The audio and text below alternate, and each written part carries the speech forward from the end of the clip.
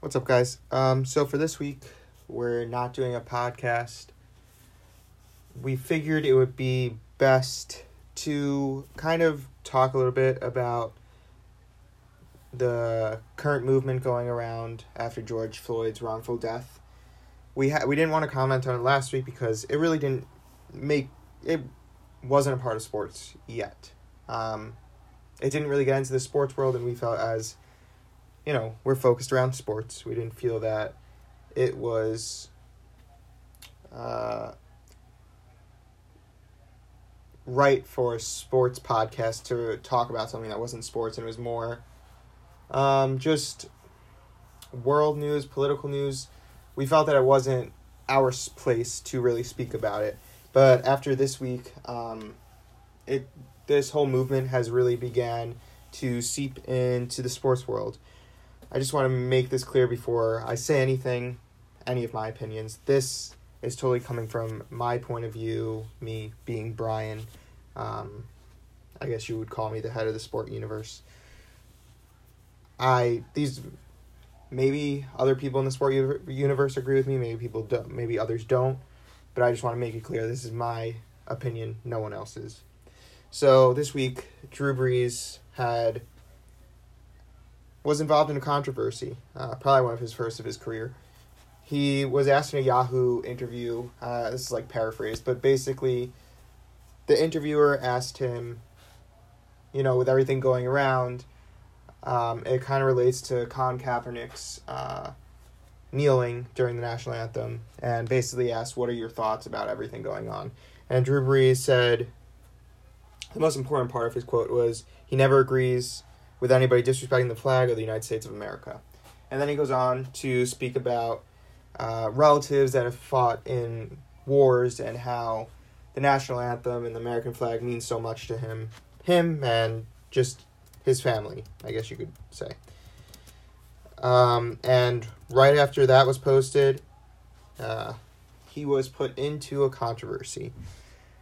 Countless of players, just countless of people, the trending Twitter, I'm not on Twitter, so I don't know how it works, but the trending Twitter hashtag, I guess, was Damn Drew. Everyone commenting on how what he said was wrong, insensitive of the times, and basically took away from what people were fighting for. And I guess this is my spot to give my opinions on all this stuff. I'm going to try and keep it solely focused on sports, but I don't have anything like written down, so it might go all around. But Drew Brees saying this stuff about the flag, I think was Richard Sherman said, just is the reason that things are the way they are. That's not exactly what he said. I want to look up his quote. Richard Sherman, Twitter response to Brees. Let's see.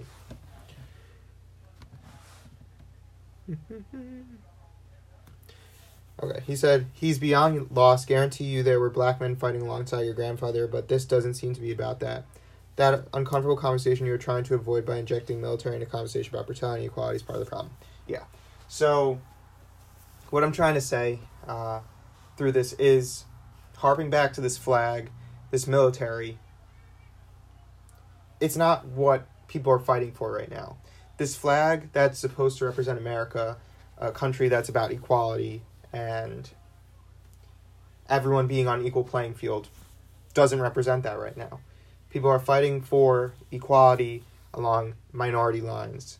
It's not only black versus white, it's all minorities don't have equal rights to white people in America. Just this instant is about police brutality, but you can go down the line. It's not equal. And something needs to be fixed. And Drew Brees speaking to the fact that, he doesn't want anyone to disrespect the flag because the flag represents the military. The flag also is supposed to represent an equal country, and that's not what it's doing. So to really harp back to that is insensitive. like Richard Sherman said. I think another major thing that needs to be talked about that I've really thought about during this whole time is Colin Kaepernick's kneeling was about inequality, about police brutality, or if you want to just call it inequality in every way. And that was looked down upon by a lot of people because he kneeled, and people were like, that disrespects the military. But that's not what he was kneeling for. He wasn't kneeling to disrespect the military. He was kneeling because there was a problem in America that he wanted to get fixed. He was, if you want to say, kind of I don't think this is the right, patriarch's not the right word, but like, the first person that really put his neck out first major person that put his neck out on the line for this. And I mean, for all real terms, his neck got chopped off, I guess you want to call it, because he's no longer in the NFL. He can't find a job because for him, we don't really know what's worse. I mean, what he rather wanted, fighting for a cause that he believes in or playing in the NFL. And what I'm really trying to say is kneeling was looked down upon, and now, and it's gone, okay, this is where I have to be careful. Kneeling was looked down upon because it was thought to disrespect the military. That wasn't the problem. And now it's gotten to this point where people are protesting to the point where there's rioting and looting, which I 100% don't agree upon. But one of the reasons that you could say it got to that point was because peaceful protests like kneeling were so frowned upon that it took jobs away from people because they wanted to fix something in America. It wasn't like Colin Kaepernick was kneeling because he disrespected the military. That's not what that is. It's him trying to say in a peaceful way that he's mad about something, trying to make a statement. And yes, maybe one of the reasons he doesn't have a job anymore is because it became a distraction. But that distraction came from people not accepting that he wanted to make a change and that change was necessary. And now people realize it. So I just think that what Drew Brees said, completely out of line. He then had, I think I brought this up. He then had an apology, and I want to speak to that a little bit more. Why is this? It shut down my computer for some reason. What? No. Okay, there we go. Here we go. Let me find what he said. Okay, here it is. So he's had a couple apologies. One of them, his first apology was his major one, so that's the one I'm going to focus on. So in his apology, he had a long speech about what he said, but there's like one major part that I want to find. Yeah, okay. In an attempt to talk about respect, unity, and solidarity centered around the American flag and the national anthem, I made comments that were insensitive and completely missed the mark on the issues that we are facing right now as a country. That lacked awareness of any type of compassion or empathy. Instead, those words have become divisive and hurtful and have misled people into believing that somehow I am an enemy. This could not be further from the truth and is not an accurate reflection of my heart or character. This is where I stand. I stand with the black community in the fight against systemic racial injustice and police brutality, and support the creation of real policy change that will make a difference. I condemn the years of oppression that have taken place through our black communities and still exist today. I acknowledge that we as Americans, including myself, have not done enough to fight for the equality or to truly understand the struggles of plight of the black community. I recognize that I am part of the solution and can be a leader for the black community in this movement. I will never know what it's like to be a black man or raise black children in America. I will work every day to put myself in those shoes and fight for what is right. I have always been an ally, never an enemy. I'm sick about the way my comments were perceived yesterday, but I take full responsibility and accountability. I recognize that I should do less talking and more listening. When the black community is talking about their pain, we all need to listen. For that, I'm very sorry, and I ask for your forgiveness. And to be honest,